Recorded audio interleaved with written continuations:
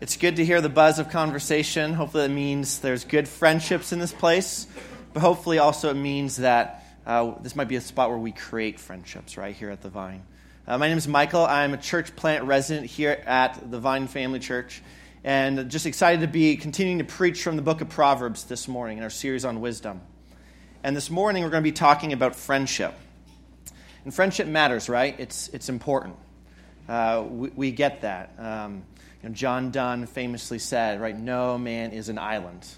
Or as God put it, it's not good for man to be alone, right? And yet, despite the fact that we know friendship's important, and despite the fact that we know that friends shape us, and it's incredibly important, this idea of friendship, we often find friendships hard, right? They're not always the easiest things to navigate. And maybe some of you here this morning are coming in and you feel a lack of friendship.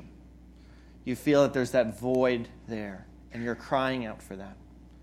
Maybe some of you here this morning are in a difficult spot in a friendship where maybe there's been pain or hurt, and you're trying to figure out how to work through that. Maybe some of you have been so hurt that your temptation now is to say, you know what, I just want to kind of keep my distance. I don't want to get too close to anybody anymore. Or maybe you're just trying to figure out, well, okay, I'm part of this church family, and not everyone's like me. How do I get to know someone who's not like me? How do I befriend a college student as someone in their early 40s? Or college students, how do you befriend someone in their mid-30s with kids? What does that look like? It looks different than friendships with just people like your peers. How do we do friendships well? We struggle.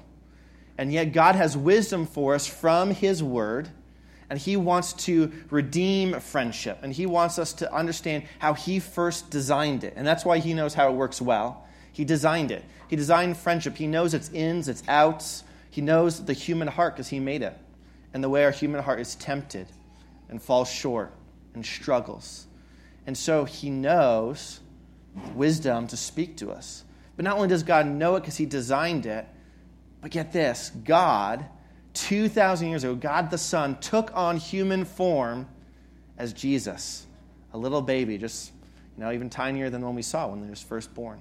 And He grew up, and He had friends, and He was a friend, and He was hurt by friends, and He still loved. And so, as we hear wisdom speaking, as we've heard, weeks ago, wisdom is Jesus speaking to us. So He does not just speak to us from the detached designer of friendships. He speaks to us as one who knows intimately what friendship feels like. And He wants to speak to us a good word about how to do friendships well. So this morning we're going to ask really two questions. Why is friendship so important? And how do we do friendships well? But before we dig in, we're going to be looking at a lot of text this morning from Proverbs. Let's pray and ask that God would help us to listen and see and learn and live. Amen? Let me pray. Father, thanks for this opportunity to gather as your people. It's not a luxury that everyone has. I think of even our partners in North Africa last week and how they shared how really there's just them and one other family in a whole city. And we're blessed here to have so many people we get to gather with. So I pray that we would not miss your kindness to us already this morning. And I pray that as we hear about the topic of friendship, and as we come in probably with different wounds and hurts and ideas and experiences, that we bring those and allow your word to tell us how to think about it, to teach us how to walk in the midst of friendships, so you would be honored and glorified. Pray this in your name. Amen. Alrighty, so first question, why is friendship so important? Well, asking that question is kind of like asking, why does a car need an engine to run? It's because it was designed to have an engine to run, right? You can't have a car running without an engine. In the same way, God made us from day one to be in the context of friendships. So in the very first chapters of the Bible, it talks about the creation of mankind. It talks about paradise, perfection, nothing is wrong. And there's this repeated line of, it is good, it is good, it is good, until we hit Genesis chapter 2:18, and we finally hear something that's not good. This is what it says. Then the Lord God said, "It is not good that the man should be alone. I'll make him a helper fit for him. It's not good that he's alone. I'm going to make him a helper. And this is a term that God uses of himself. So it's not like, a servant or a hireling. Helper is like teammate, right? Helper. And so God says, look, even before life got hard, even before our rebellion against God and selfishness and greed and bitterness and envy and all these things got lodged in our hearts, even before life was hard, I designed life to be a team sport. From day one, it was designed to be a team sport. Just like it'd be really hard to go out and win a basketball game by yourself. I don't care if you're LeBron James. If you're taking on 5 other people, you're probably going to lose, right? God said, look, life is a team sport from day one. And so how much more do we need someone to walk with us now that life's gotten really hard and messy because of sin, right? Ecclesiastes just paints this picture for us so well. In Ecclesiastes 4, the writer says, 2 are better than 1, because they have a good reward for their toil. For if they fall, one will lift up his fellow. But woe to him who is alone when he falls and has not another to lift him up. Again, if 2 lie together, they keep warm. But how can one keep warm alone? And though a man might prevail against one who is alone, 2 will withstand him. A threefold cord is not quickly broken. Right? The picture's clear there. It's what U2 sings about. Sometimes you can't make it on your own, right? We know that. And yet, a lot of us have experienced deep hurt from friends, which makes it complicated, right? So on one hand, we can say, yeah, you can't make it alone, but sometimes it hurts a lot to have friends. And so maybe the temptation is to say, you know what? I've been hurt enough times. I've been hurt so deeply. I'm not going to go there again. Proverbs 18:1 raises this. Says, whoever isolates himself seeks his own desire. He breaks out against all sound judgment. If you're isolating yourself, you're only seeking your own desire, says Proverbs. It's saying, look, I get it. You've been hurt. You're only thinking about what's good for you. But have you stopped to think about how other people are losing out because you are not giving yourself as a friend to them? But even if you only think about yourself, the Proverbs tells us you're breaking out against all sound judgment. You're doing something that doesn't make sense. You're going against the design. It's not going to work well. You might think you're going to avoid some pain, but really you're just exchanging it for a different kind of hurt, a different pain, the pain of loneliness. And you're going to miss out on God's goodness in friendship. C.S. Lewis, I think, summarizes this so well in this quote. He says this, to love at all is to be vulnerable. Love anything in your heart will be wrung and possibly broken. If you want to make sure of keeping it intact, you must give it to no one, not even an animal. Wrap it carefully around with hobbies and little luxuries. Avoid all entanglements. Lock it up safe in the casket or coffin of your selfishness. But in that casket, safe, dark, motionless, airless, it will change. It will not be broken. It will become unbreakable, impenetrable, irredeemable. To love is to be vulnerable. So he's saying, yeah, you might not get a broken heart, but is what you're going to end up with any better? No. You're breaking out against all good design. But maybe you're sitting here thinking, okay, that's nice to say, but you don't know the pain that I've walked through. And you're right, I don't. But Jesus knows. And Jesus also knows a little bit something about pain. Because he poured himself into 12 men for 3 years every day. And you know what those 12 guys did on the day he needed them the most? 10 of them abandoned him. 1 of them denied knowing him 3 different times. And 1 of them was the one that betrayed Jesus to death for money. You don't think Jesus knows about pain and friendship? That he doesn't know what it feels like? And you know what's even crazier is that Jesus, before he picked any of those 12 guys to be his friends, knew they would all do that. And he still picked them to be his friends. He still chose to walk in God's good design. And he's calling us to that same thing. Maybe some of you think, okay, well, I'm not going to go that far and just totally isolate myself. But, I can be friendly and not have friends go too deep. Like I'll let them into the front porch of my life, but not into the living room, right? Proverbs 18:24 addresses this. It says, a man of many companions may come to ruin, but there is a friend who sticks closer than a brother.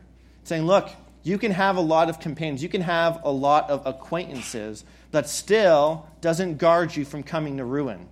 What you need is a friend who sticks closer than a brother or sister. You need someone who knows you that well and who will walk with you. And this is a little hard, right? Because in our day and age, it's easy to have lots of companions, lots of acquaintances.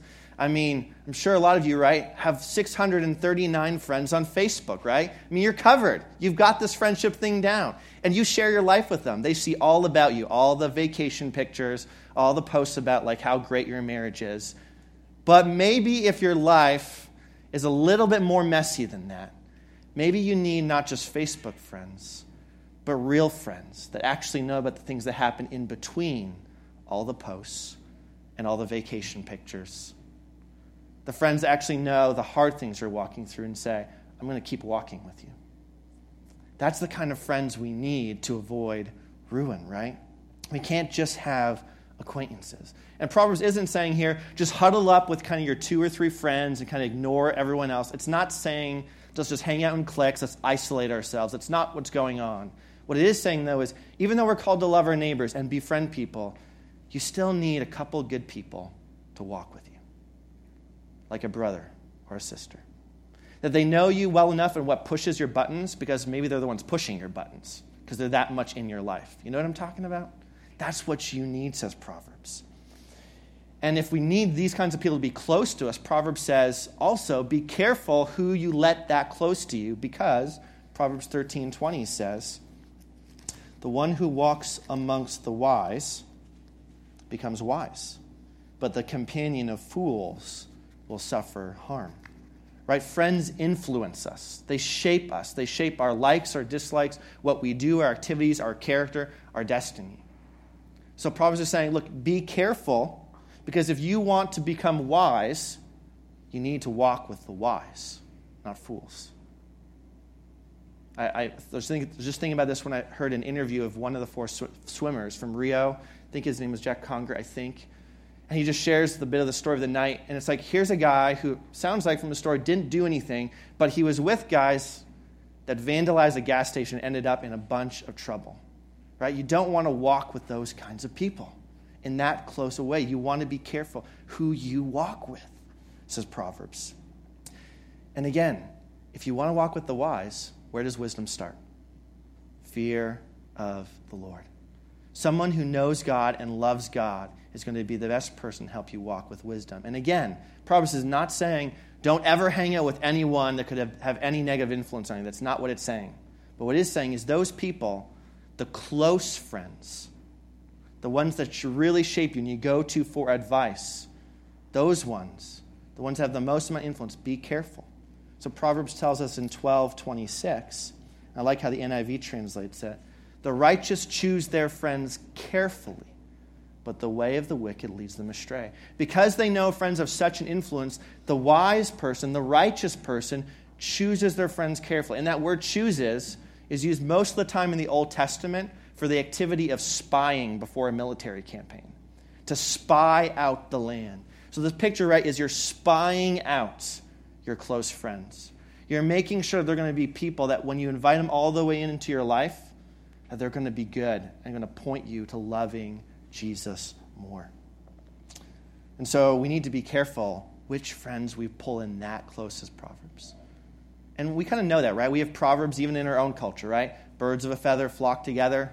You can tell a person by the company they keep. We have these Proverbs even in our own country about the influence of friends. So why do we sometimes pick bad friends? I think Proverbs 29:25 gives us a good clue. The fear of man lays a snare, but whoever trusts in the Lord is safe. The fear of man lays a snare. Well, what's the fear of man? It's caring so much about what people think that you will act in ways to please them and get their approval. And what Proverbs is saying is if you are about getting your approval and identity and value from people, you're setting yourself up with a trap. Because that's not always going to leave you in a good spot. Just like a car is meant to run on gas, we were wired to run on relationship, right? We need relationships to keep going. And yet, there's a temptation sometimes with that tank to fill it with things that aren't good. So one time I was renting a car, and I rented a diesel in one country. I was in a different country now, and it was back to gas. And as I'm like racing to get to the airport on time, stop at a gas station to fill up, I grab the diesel, right? Go to put it in, and right as I start to click it, I'm like, wait a minute, that was the last country, not diesel. Pull it out. I'm okay. But do you know what would have happened if I would have put diesel in that car? It would not run. It would kill the engine, basically, right? You need to siphon it all out. It would have been a disaster. It would lead to ruin. And that's the thing what Proverbs is saying here. Is saying, look, in your emotional tank of wanting to be known and loved, sometimes it's tempting, if you're feeling empty, to stick anything in there. But some things you stick in there will lead to ruin. What's safe, though, is trusting in the Lord. What's safe is saying, I'm going to find my identity in Him. I'm going to find that emotional tank filling in God. And that's safe, because He will not lead you to ruin. We need friends who will help us love God. But we need, first of all, to have our tank filled so that we don't go to friendships so desperate for anything, we stick in the wrong stuff. That's because what friends are meant to do is help us become wise. Or as Proverbs 27:17 says, iron sharpens iron, one man sharpens another. You're supposed to sharpen each other, help each other become more wise and grow. And a piece of iron can't sharpen itself, right? That's why you can't be isolated. A piece of iron can't sharpen another piece of iron by being like an inch apart. That's why you can't just have acquaintances. A piece of iron needs to be right up, rubbing against, bumping up against other piece of iron. And it's got to be iron, because if it's some weak metal, it'll just break. You need actually to have good iron rubbing up against you. And then you'll grow wise. And then you'll be able to continue on the difficult path of wisdom, because you'll have people pushing you along. This is why friendship matters. So how do we do friendship well if it matters so much? Well, a lot of times I think our temptation here is to say, okay, I got it. We need good friends to help us grow. Where can I find a good friend like? Which one of you is really mature? I want you to be my friend, right? You know what I'm talking about? But we cannot think that, right? But actually the key is to stop looking for a friend. Start being the friend. Stop looking for the friend that will fill you up and sharpen you. Start being the friend who pushes people and encourages them and sharpens them, right? Start being the friend that is so filled up from Jesus emotionally that you actually have something to give rather than get. That you can actually love more so than be loved. That you can serve rather than be served. This is what Jesus did for us. He says this in Mark 10:45. The Son of Man did not come to be served, but to serve, and to give his life as a ransom for many. Jesus said, this is the way we do relationships in my family. You don't come to get, you come to give. You don't come to receive, you come to bless. You don't come to be loved, you come to love. You don't come to be served, you come to serve. That's what I did for you. I deserve to be served, says Jesus, but I chose to come and serve you when you were my enemy and against me. And I served you all the way to the point of giving up my life as a ransom on the cross to pay the price that God's justice demanded for our sin. That's how I show friendship. And that's the path I'm calling you to walk. That's the path I want you to follow in. So how do we become this kind of giving rather than getting friend? Well, Proverbs says a lot about this, but I just want us to quickly look at 3 different ways we can be this kind of friend. Love loyally, forgive freely, and communicate constructively. Love loyally, forgive freely, communicate constructively. Proverbs 17:17 says this, a friend loves at all times, and a brother is born for adversity. A friend loves at all times. Not just the convenient times, but at the all times, right? There's not this bailing out like, I'm not getting enough from you, so I'm going to bail out now. It got a little hard now, I'm going to bail out now. No, a friend loves loyally. They stick it out. They love at all times. Now, there are times where maybe that friendship does need to shift and change. Like maybe you move away from people, right? And Proverbs gets this and says, yeah, we are physical beings. God made us that way. And as much as technology can make us feel connected to people, there's nothing that replaces being physically close to people. So Proverbs 27:10 says, better is a neighbor who is near than a brother who's far away. Why? Because if your car breaks down, I don't care how good a friend you have in Minnesota, they can't come and help you fix your car, right? You know, but if you have someone that lives in your neighborhood, they can come over and say, hey man, I can put something off and come over and help you, right? So there's this goodness to having local friends. And we need to love these people locally all the time because it takes time for people to know we're not there just to get. Because the Bible's really honest, right? The Bible knows that there are some people that just want to get out of friendship. So Proverbs 14:20 says this, the poor is disliked even by his neighbor, but the rich has many friends. Now, Proverbs is not saying that's good. It's saying that's just the way it is, right? You look around the world, rich people who have a lot to give have a lot of people that want to get from them. It's not really a true friend, but they have the appearance of having lots of friends. So there are people like that. So how do you prove that you're not just to get, but you're a giver? You stay. You commit. And you love at cost, right? So when your friend needs help moving and you had a long week of work, you still get up at 8 a.m. on Saturday and go help them move because you love at all times. Or that time when the phone rings and you've had a long day at work and you pick it up and you see it's your friend and you know they're going through a hard time and you're like, oh no, this is going to be an hour conversation with them and I don't want to spend an hour on the phone with them right now. You know what I mean? A friend loves at that time. A friend is loyal. A friend pays the cost financially, pays the cost emotionally. A friend keeps loving. It's Mark 10:45, right? You don't think about being served. You think about serving. You think, how can I love my friend well? And so, can I just challenge us in kind of two ways maybe about this as a Vine family? When you come here to our Sunday gathering, do you come with the mindset of how can I love others this morning? Do you come with the mindset of how can I make the new person feel welcome and go out of my way and say hello? How can I befriend? How can I go there with the mindset of, God, would you help me to see if someone needs an encouraging word today? Maybe I need to follow up with someone and ask them how they're doing and pray for them. Or do you come only with the mindset of, what am I going to get today? Or if you're thinking of joining a city group, that's our small group structure, or you're in one, are you thinking, man, I just hope I'm in a city group with people just like me who will bless me?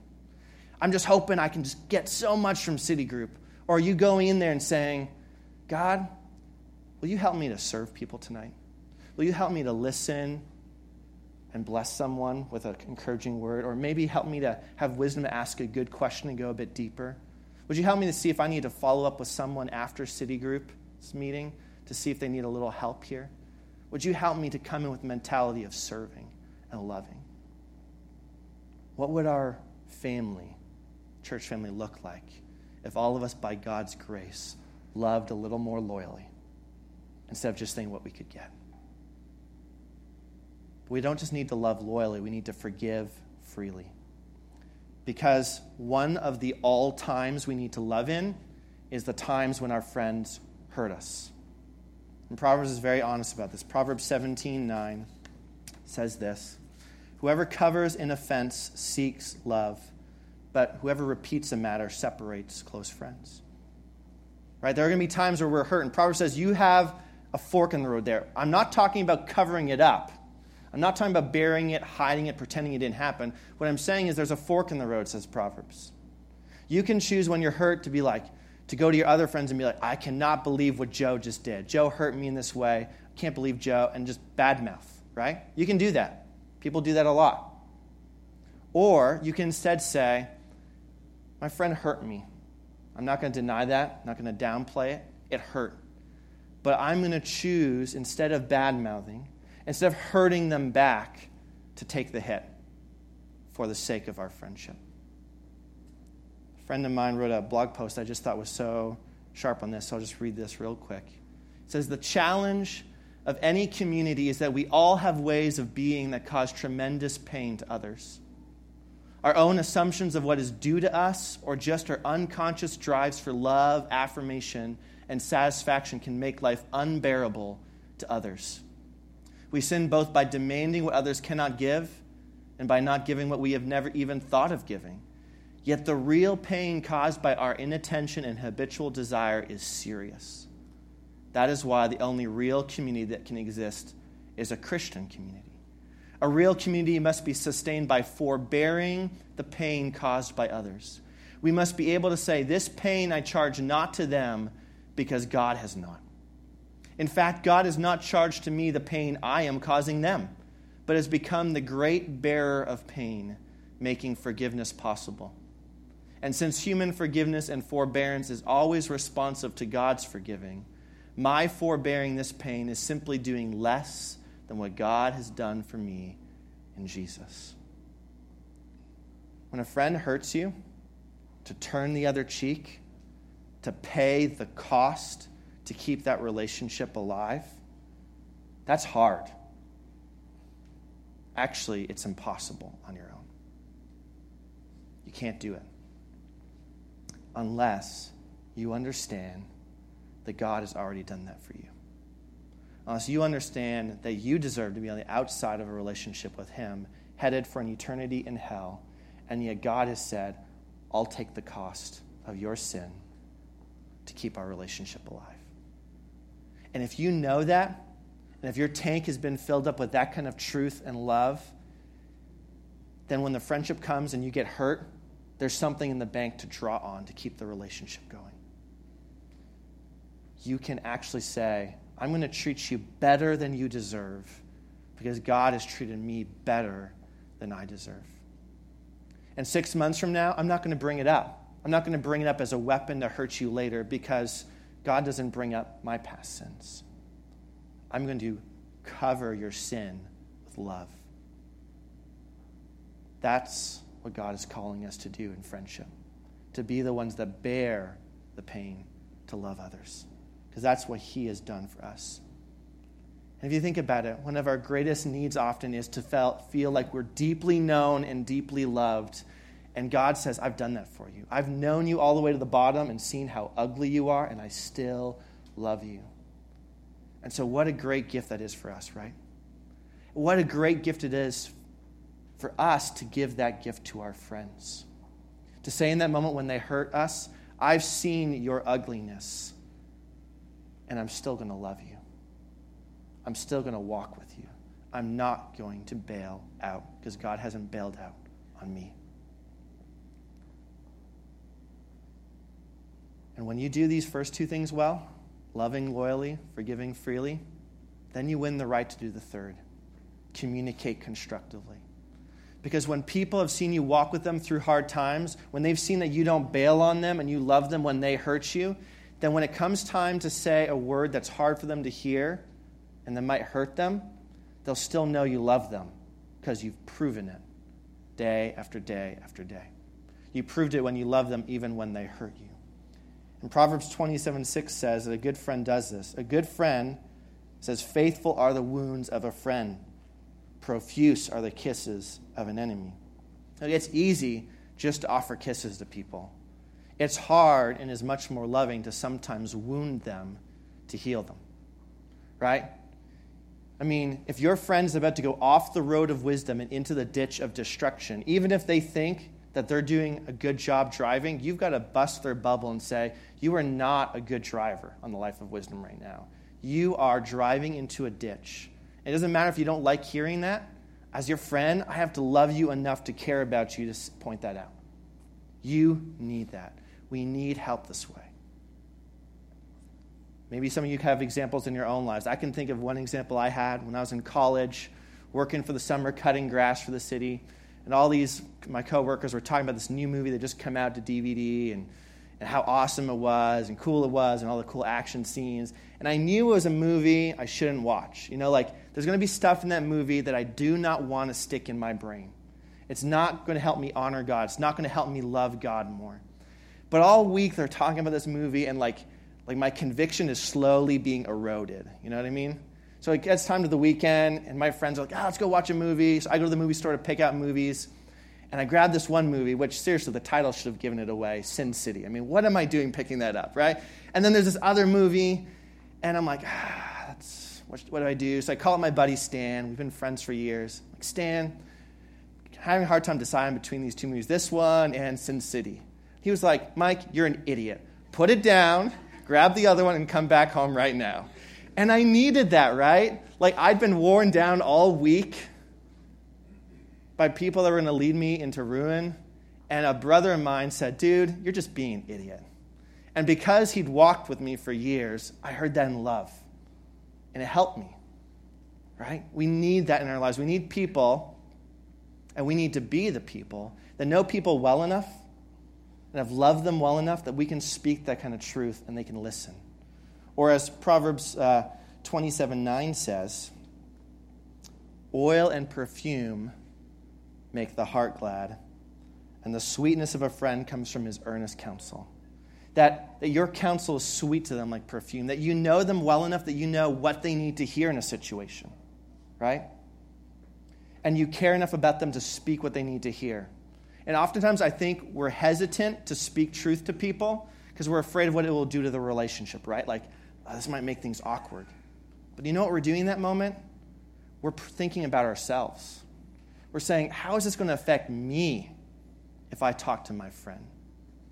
Rather than saying, wait, what's best for my friend, even if it costs me?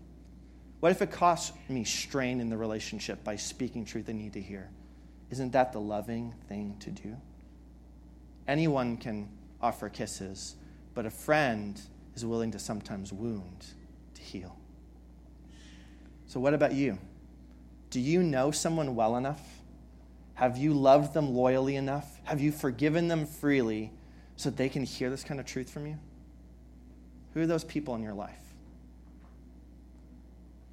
Who are the people that you are being this kind of friend to? We need friends.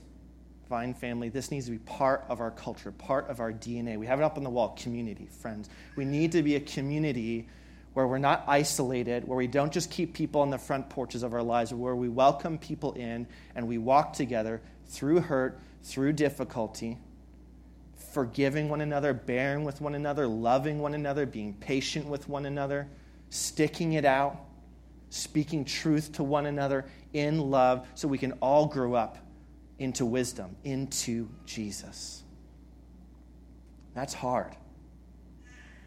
That's hard, and that's why we're going to need to depend a lot on Jesus.